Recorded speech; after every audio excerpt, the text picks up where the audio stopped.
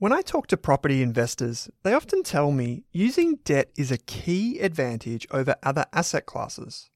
In the stock market, using debt is often called gearing.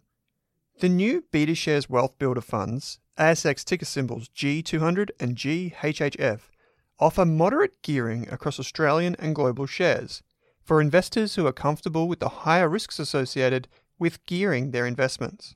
You can discover how they work by visiting betashares.com.au. Please don't forget that gearing magnifies gains and losses, so read the relevant PDS and TMD on the website and consider if the fund is right for you. BetaShares Capital Limited is the issuer.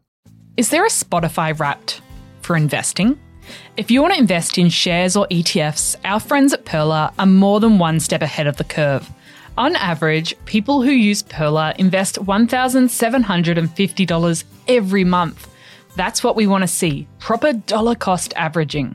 With automated investing tools making your life simple, Pearler investors have well and truly mastered the art of investing small bits, lots of times. So, if you're ready to start growing your net worth in 2024, follow the link in your Spotify or Apple Podcast player right now to discover how you can get started today.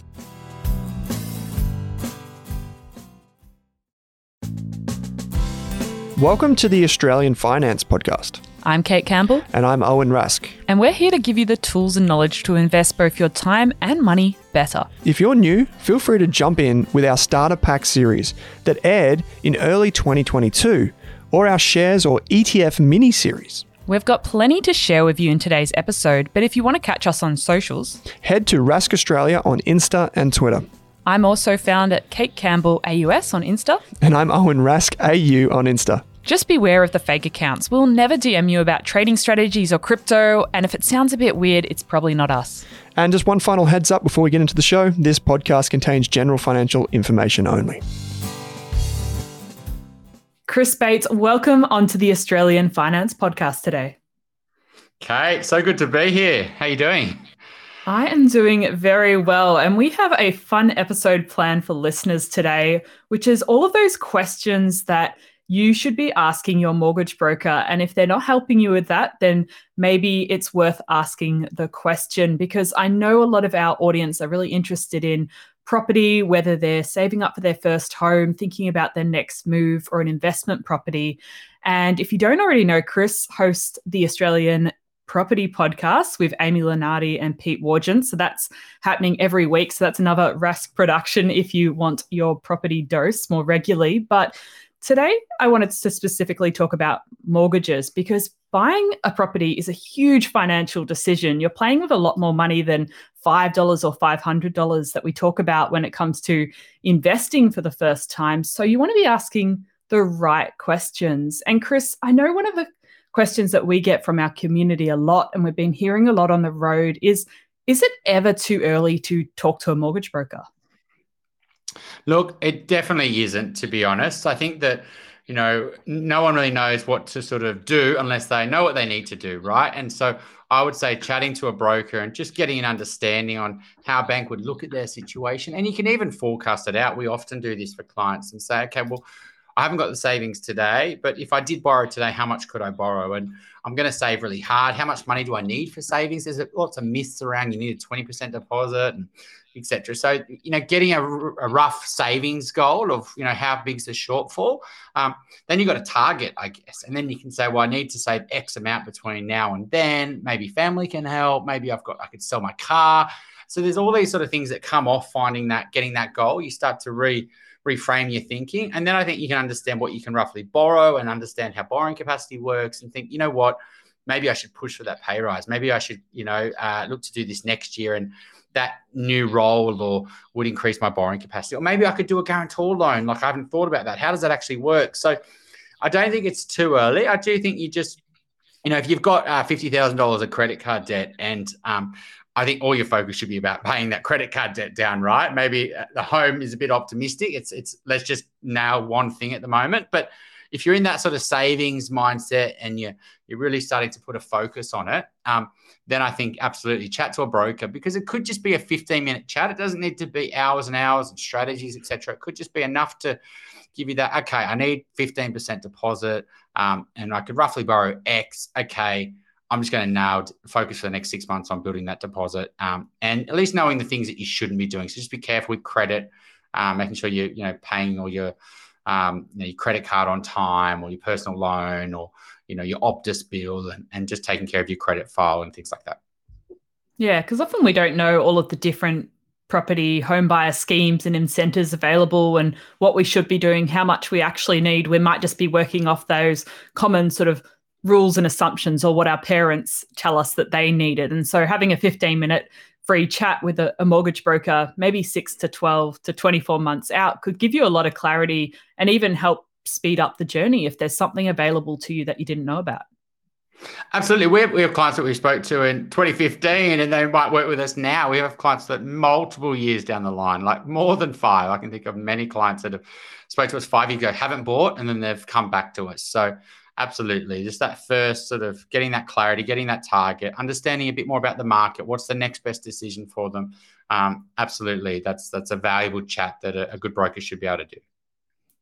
Now, Chris, I know a lot of our community often have questions about finding a mortgage broker, whether it's through word of mouth or finding something on Google or finding something online. Are there any red flags that jump out to you that if you're looking for someone and you don't know anything about them, that you would go, okay, that mortgage broker might not be the right fit? Look, I think a lot of people go to brokers so they get a great rate. And so a lot of brokers think that's what customers want, is great rate. So that's their marketing pitch, is I can get you a great rate and work with me because I know how to get a great rate.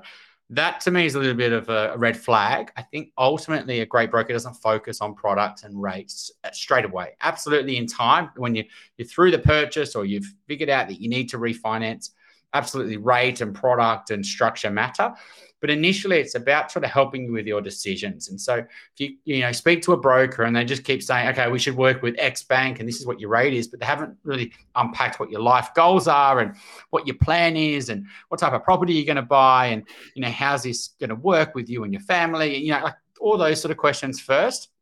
And I think that's a bit of someone who's just looking to sell you something, right? And unfortunately, the thing with rates is that you get a great rate when you first get the mortgage, but in 6 months' time, that might not be the best rate because just the way that bank pricing works. And so then you've got to go on, you haven't got really a long-term relationship that you're building here. You've just gone there for rate. Well, then you'll leave and just go somewhere else for rate. And you haven't really ever got a partner, someone to give you, trusted advice and to guide you.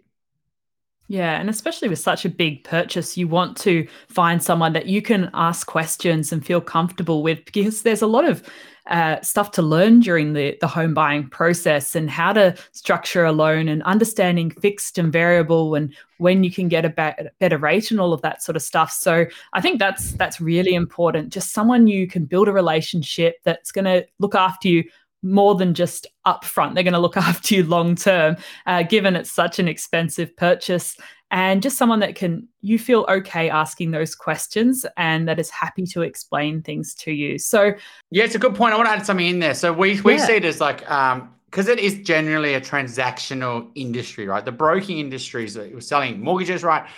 It's more and more evolving into a trusted advisor profession. We're trying to be part of that evolution, right? Coming from financial advice into broking, we think it's got a huge role to play in educating people, right? And so a good broker isn't really a validator, right? So if you're saying, oh, I just want to do this, and they go, yep, I can do that, and I want to structure it this way, and they're like, yep, we can do that, and that sort of broker is not really being a trusted advisor and is challenging you. It's more just being a facilitator. And so one of the red flags would be like, are they trying to educate? Are they challenging on your decisions? Are they, even if it's something that, you say something and then they completely spend 10 minutes educating you on a better structure or why an offset account's important, that's a really good sign that this person's going to go the extra mile to make sure you're making a good decision rather than just going ahead with what you want, because that's ultimately what you want.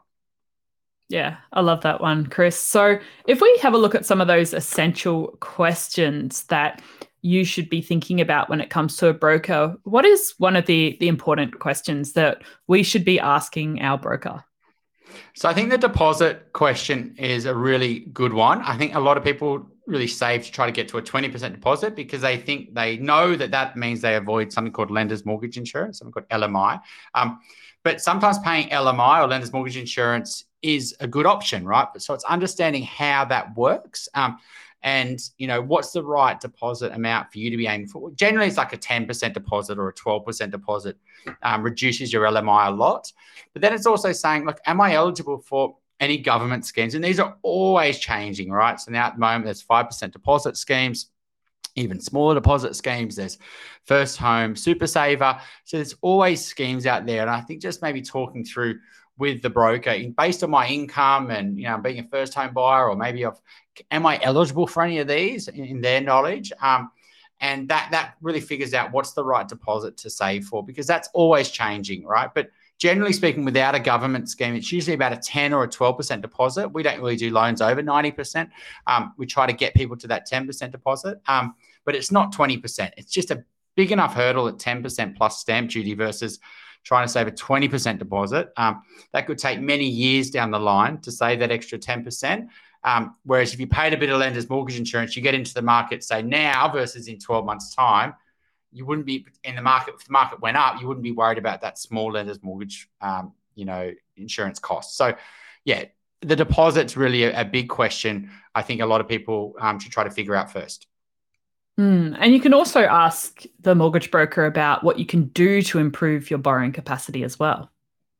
Yeah. So once you know the deposit you're aiming for, like understanding what borrowing capacity is, that's basically what a bank would lend you. And how does the calculation really work? Like, what can you do to increase the amount a bank would lend you and also reduce the amount a bank would lend you, right? And in the past, banks would lend you a lot of money, right? Back in 2014, it could be 8-9 times your income. Back in 2021, maybe 7 times your income comfortably. At the moment, it's probably 4 to 4.5 times your income. So borrowing capacity matters now more than ever because it's so tight. It's just, before you go to a bank and the bank would say, oh, you could borrow, $1 million. You go, well, I don't want that. I only want 600,000. Now you say, I want 800,000, but they say, well, we'll only give you 600, right? And so anything that can increase your borrowing capacity, you probably want to understand. And so a lot of that's based on your income. So, your base income, potentially your bonus. Some banks would look at bonus, some banks wouldn't, casual income, overtime. And it's also then based on any expenses you've got. So, car loans or credit card limits really affect your borrowing capacity, HECS debt. So it's just about saying, okay, is there anything I can do to increase my borrowing capacity? Maybe getting rid of car loans, or is there anything I shouldn't be, that will reduce my borrowing capacity that I can get rid of? Is that something you would recommend looking at maybe 6 to 12 months out with a mortgage broker from when you want to purchase the property? Absolutely. So we can often say to clients, okay, well, you're pushing for this promotion, or maybe you're studying, or maybe you're going to go back full time. And so what we can do is forecast what your income may be in 12 months' time. And we could say, well, this is roughly what your borrowing capacity would be.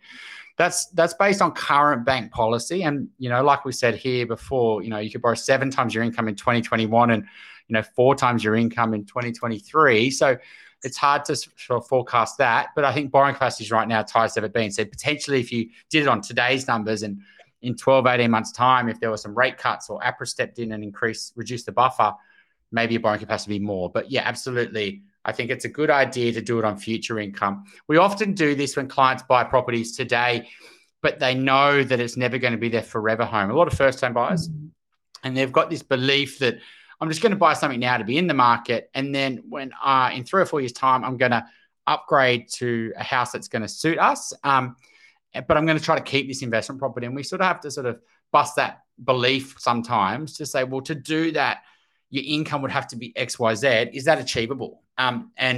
Actually, no, I'm not going to be able to do that. So maybe buying this property today is actually going to stop you doing that in a few years' time. Should you potentially not do that today and maybe think about the next decision? Is there any way you could bring that forward or change it? Rather than maybe buying something just to feel like you've got a property today, but then in a few years' time, we know that you may regret it because it stops you doing something else. That's a really interesting discussion to have, because personally, when I bought my place last year, I wasn't thinking about what my next move would be in 5 or 10 years time. I was just thinking about my very first move. So it's an interesting way to flip things on their head and actually go, well, what would I want next? And will what I do now help or hinder that? Yeah, so a lot of people are buying properties a little bit later now as well, right? So it's so they're getting potentially to that couple stage, and when they may be meeting partners a little bit later in life as well, and maybe the kids are not too far away.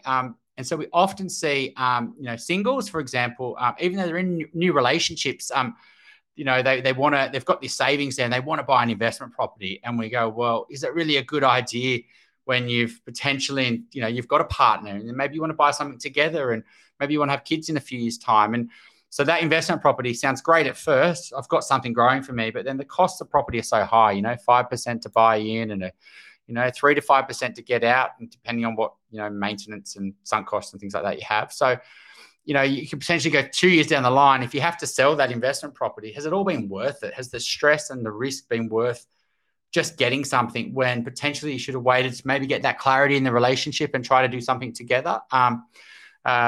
And so, yeah, we absolutely, and often we see clients, maybe they are together as a couple and they want to do something together, but they're trying to buy what they want today for their current lifestyle.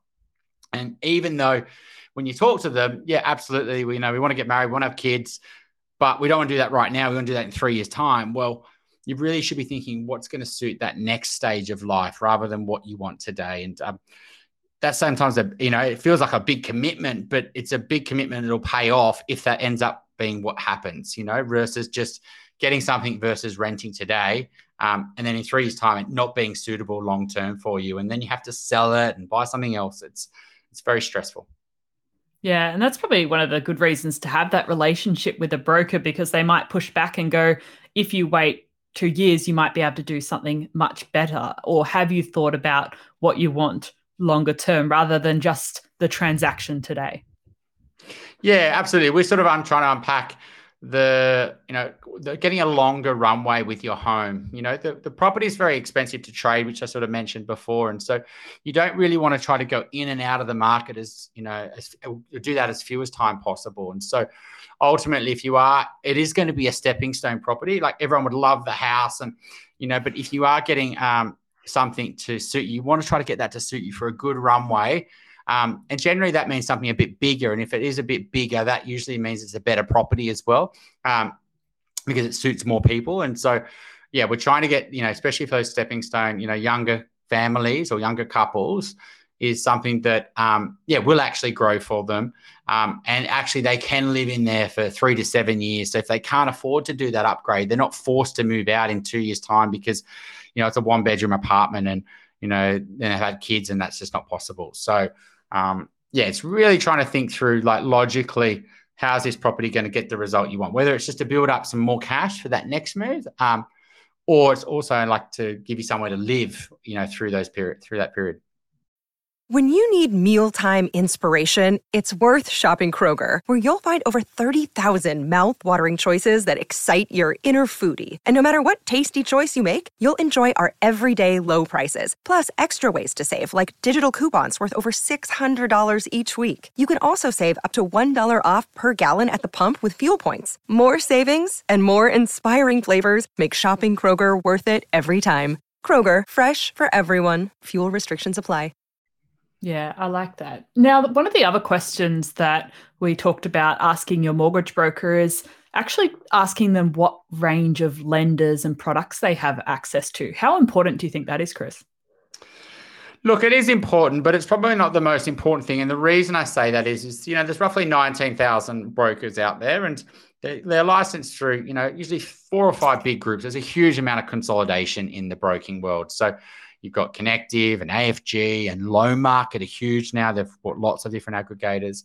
You've got the realestate.com.au. They've got another sort of aggregator, etc. So, most brokers are licensed through one of these big aggregators, and then you've got these smaller ones. So basically, all brokers have got access to, I would say 95% of lenders out there, right? Because those lenders want to work with brokers. Brokers get about, 65 to 70% of loans go through them. So it's not like the banks dominate and everyone walks into branches. That was maybe 20 years ago. Now brokers, get 2 in 3 loans. And so the banks want to work with brokers. However, there are sort of certain lenders that, digital banks, online lenders, no frill options, that brokers don't get access to because their marketing is direct to consumer. So you have to work with them direct. You don't get any advice. You don't get any guidance. You don't know if it's going to get approved, the loan. And so brokers generally don't have access to those because they don't pay brokers to introduce customers to them. They market through online channels. But if you go to a broker and you compare three brokers, 98% of their lenders will be very identical. For example, HSBC aren't on our panel, but they've just been added to AFG, I believe, and they were on Mortgage Choice as well, I think as well. But that's a small lender. They probably only have under 2% market share. So it's the online lenders, the digital banks, brokers don't get access to, and then occasionally some smaller lenders. But all the aggregators at all the brokers get access to similar banks. Yeah. Okay. Well, that's good to know. Yeah. And so mostly everyone can access most of the providers so that you're not really missing out on any option if you go to one broker over another. Yeah, there'd be some small players, that might be a couple of building societies that, just aren't going to get enough volume or demand from the brokers. And so the aggregator is not incentivized to add them because they know they might only get, $10 million of loans per year versus they write 500 millions with the big banks, right? So there are those smaller lenders. But the choice the brokers have is enormous. Like I think we've got 35, 40 different lenders on our panel, right? So that probably covers 99% of the loans that are written out there are on our panel. And pretty much every aggregator's got, big panels of lenders. Okay, that's good to know. And what about talking to your broker about timeframes so you get a really good understanding of how long everything's going to take? Is that a question we should be asking? Yeah, absolutely. So sometimes clients come to us and they've already bought, which without pre-approval. Sometimes clients come to us like last week or even yesterday. We want to buy something on the weekend and we haven't got pre-approval. And so that's not the great situation to be in because if there is something, got a client at the moment, something popped up on his credit file that's taken many months for us to fix, actually. It's an issue with an old credit card and, then you have to contact that lender and get it off their credit file. So sometimes, leaving it late is not a good idea because or maybe it's a new job or, there's something you need to, maybe your savings needs to increase. So yeah, absolutely. Speaking to a broker many months before you want to buy is a good idea, just in case there's any issues.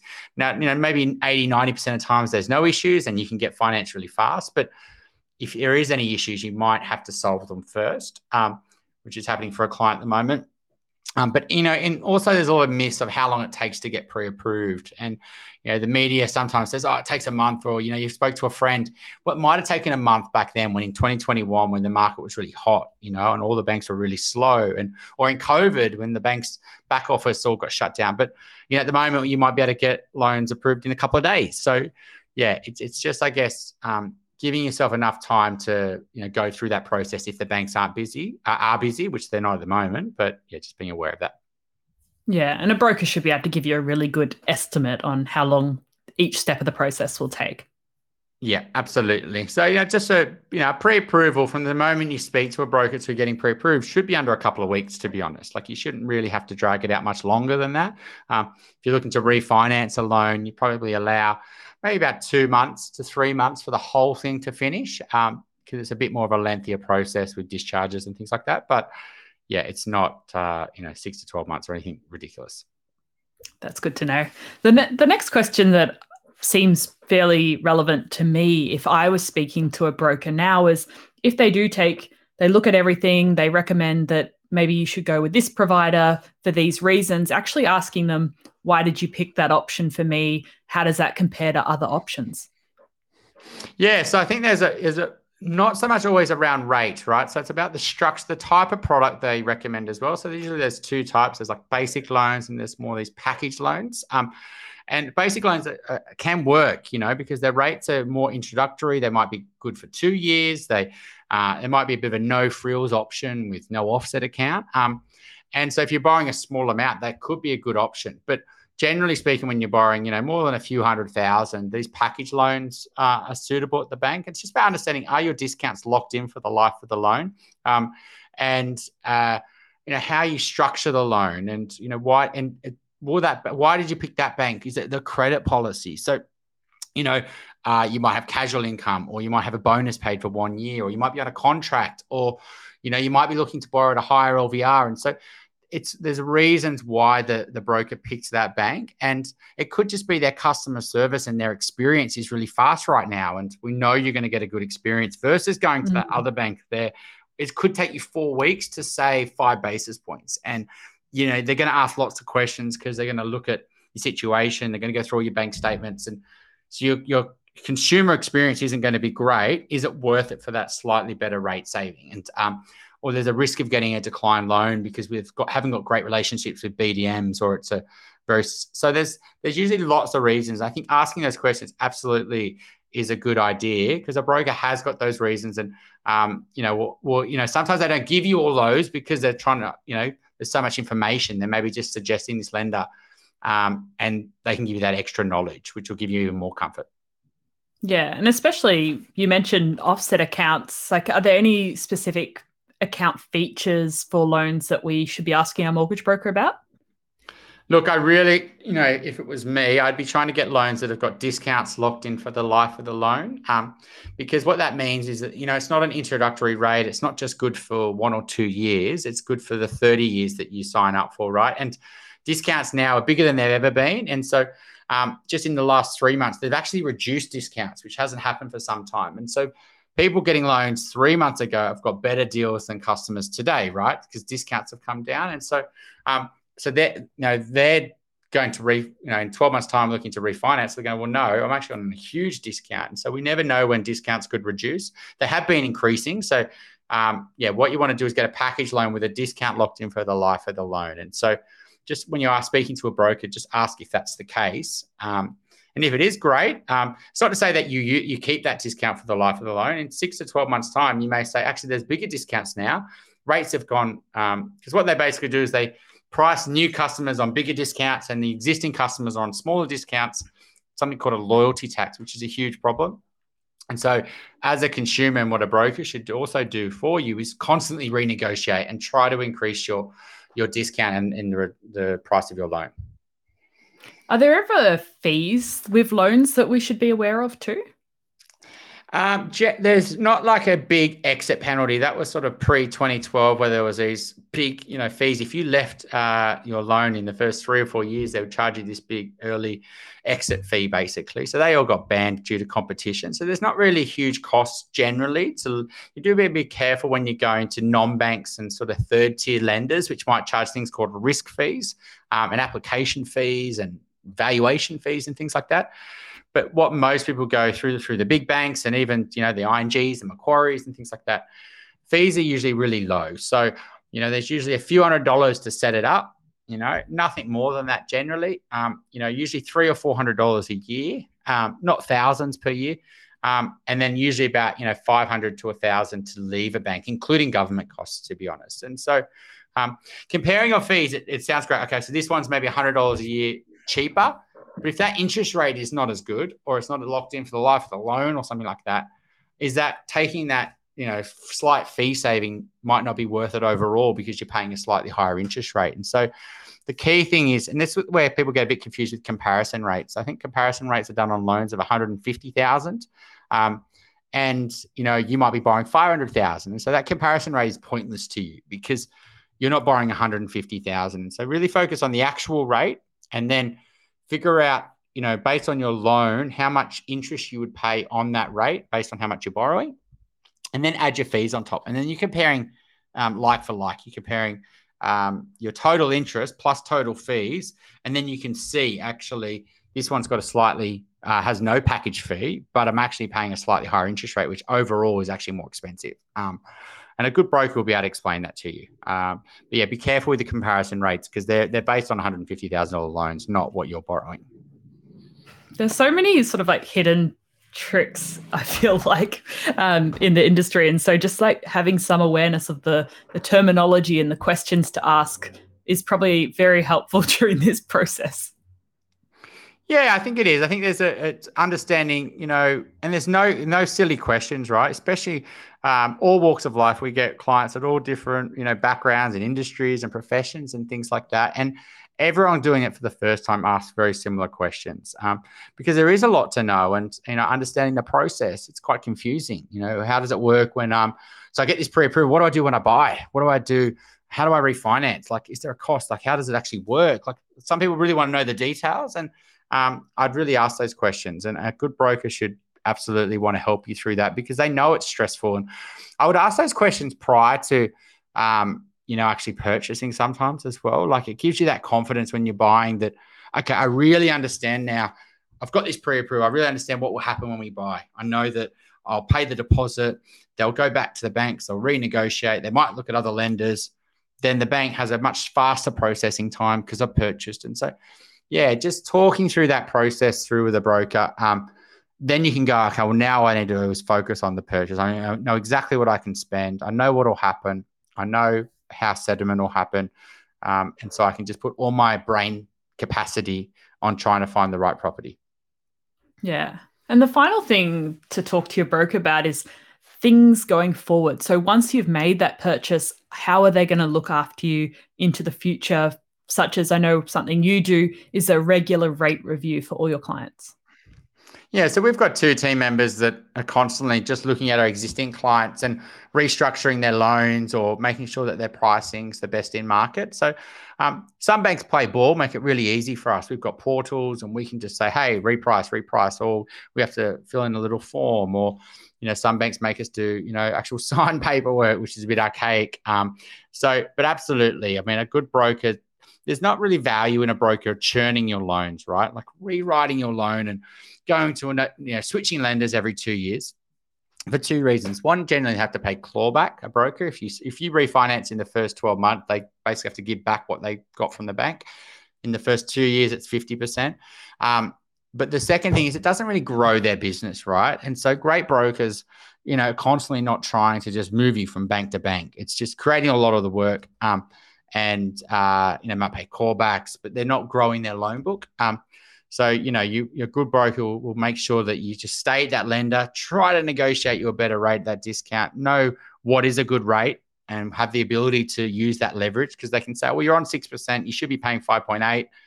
We know how to do the pricing. We can, the way that we lodge it. So yeah, I'd ask a broker, what do you do ongoing? Have you got a team to help us reprice this? Do I have to do that, or are you more proactive? How does that work? If a broker doesn't really know how to answer those questions, it's a good sign that they haven't really got a process for their existing customers. They're more focused on new customers. And what might work is you get in the door, and then 6 to 12 months time, you haven't heard from them. They're not looking after your loan at all. And your loan's slowly getting out of market, and you feel like you need to be managing it rather than, having confidence that they're looking over this for you. Yeah, that's a really good point, because most of us have a lot going on in our lives, and we don't want to have to remember every 12 months to nudge our broker to say, hey, am I getting a great rate? Is there anything better that you can do for me? And if you are with a broker, there's no harm. It's we've got the luxury, I guess, of, being in business 9 years and a bigger team and having, a growing business, and, to be able to afford people in our team to actually do this, because it's really like managing our existing clients. There's a cost to that. Maybe it's, there's income that we get, but there's a cost to actually, for these people that aren't generating new business. They are in fairness as well, because sometimes the pricing comes back poor and we know we need to refinance that client. But if your broker's still starting out and they haven't got that infrastructure, then and you still want to work with them, they're giving you really good advice, doesn't mean you should leave, but just be a little bit more ongoing. Just reach out. I know you're really busy, but, do you mind if we just relook at your rate and, put it back to the top of their inbox? And there's nothing wrong with that as well. So if they're a great person, you've got trust, and, you feel like they're adding value, then don't leave them for that. But so give them an opportunity to, but they just might not have the team to do all these things. It's just a luxury we've got. Yeah, absolutely. Well, I think we've got some great questions here today, Chris, asking your broker about what deposit do I need? Is there any schemes or incentives available to me? Yeah. Would LMI be relevant in my situation? What's my borrowing capacity? And if I look forward 12 months, can I increase it by doing X, Y, and Z, or by getting a promotion, or by paying off a credit card? What lenders do you have access to? Though, as you mentioned, most have access to most of the lenders. So that's really good to know. Understanding the time frame asking your broker to really let you know about how long things will take, how far in advance you should be sorting things out, seeing if it's a good fit. So once they do propose the loan to you, sort of asking about features, fees, anything you need to know about there and why they chose that option. So you just got an understanding. And then also future thinking about how can they help you review the rates. Maybe that's something you want to give them a nudge for and how they can help you with your next move. Yeah, I think that last point is really key. It's thinking through, like, if I do something today, how would that affect my next decision? So yeah, my first idea is to buy something for a little apartment, but then I want to upgrade. Like, am I going to be able to do that? A great broker will be able to give you that, real understanding how that may affect you. And so we do lots of scenario analysis, or if you've got multiple properties at the moment, like what happens if I sell that one? How does it affect things? And so yeah, great brokers are good at doing role playing and scenario analysis in the future. And I'd really do those because sometimes you realize you might be shooting yourself in the foot. That's great to know. Well, Chris, if people want to get in touch with you, we have a link in the podcast player and your show notes. You're also the host of the Australian Property Podcast every week, so you can catch Chris there.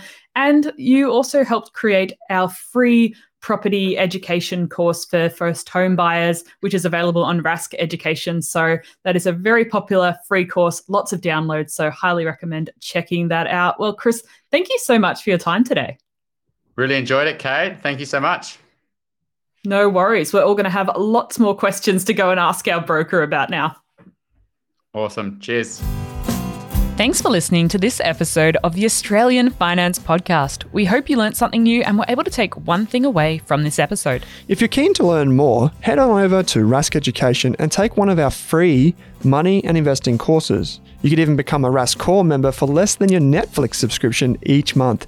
And don't forget to subscribe for new episodes in your inbox every week. Plus, if you enjoyed the show, we'd love you to leave us a 5-star review on Apple Podcasts or Spotify and send any questions our way via the link in the description. And before we go on, did this podcast contain personal financial advice just for me? Absolutely not, Kate. Our podcast actually contains general financial information only. What that means is the information does not take into account your financial needs, goals, objectives, or even your situation. So because of that, it's important that you consider if the information is appropriate to you and your needs before acting on it. If that all sounds a bit confusing or you're still working out what your needs are, it's a great idea to consult a licensed and trusted financial planner. And don't forget to do your own research. Are you thinking about starting your wealth creating journey, but not sure where to put your hard-earned dollars? InvestSmart can help. InvestSmart offers a free quiz that makes it easy to find the right InvestSmart ETF portfolio to help you reach your goals.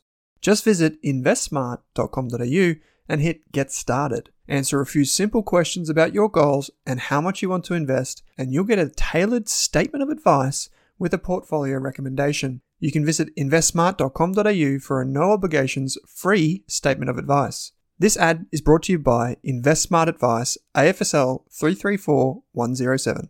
For more than a decade, I've been hunting for the best investors and their methods, strategies, and tools for investing.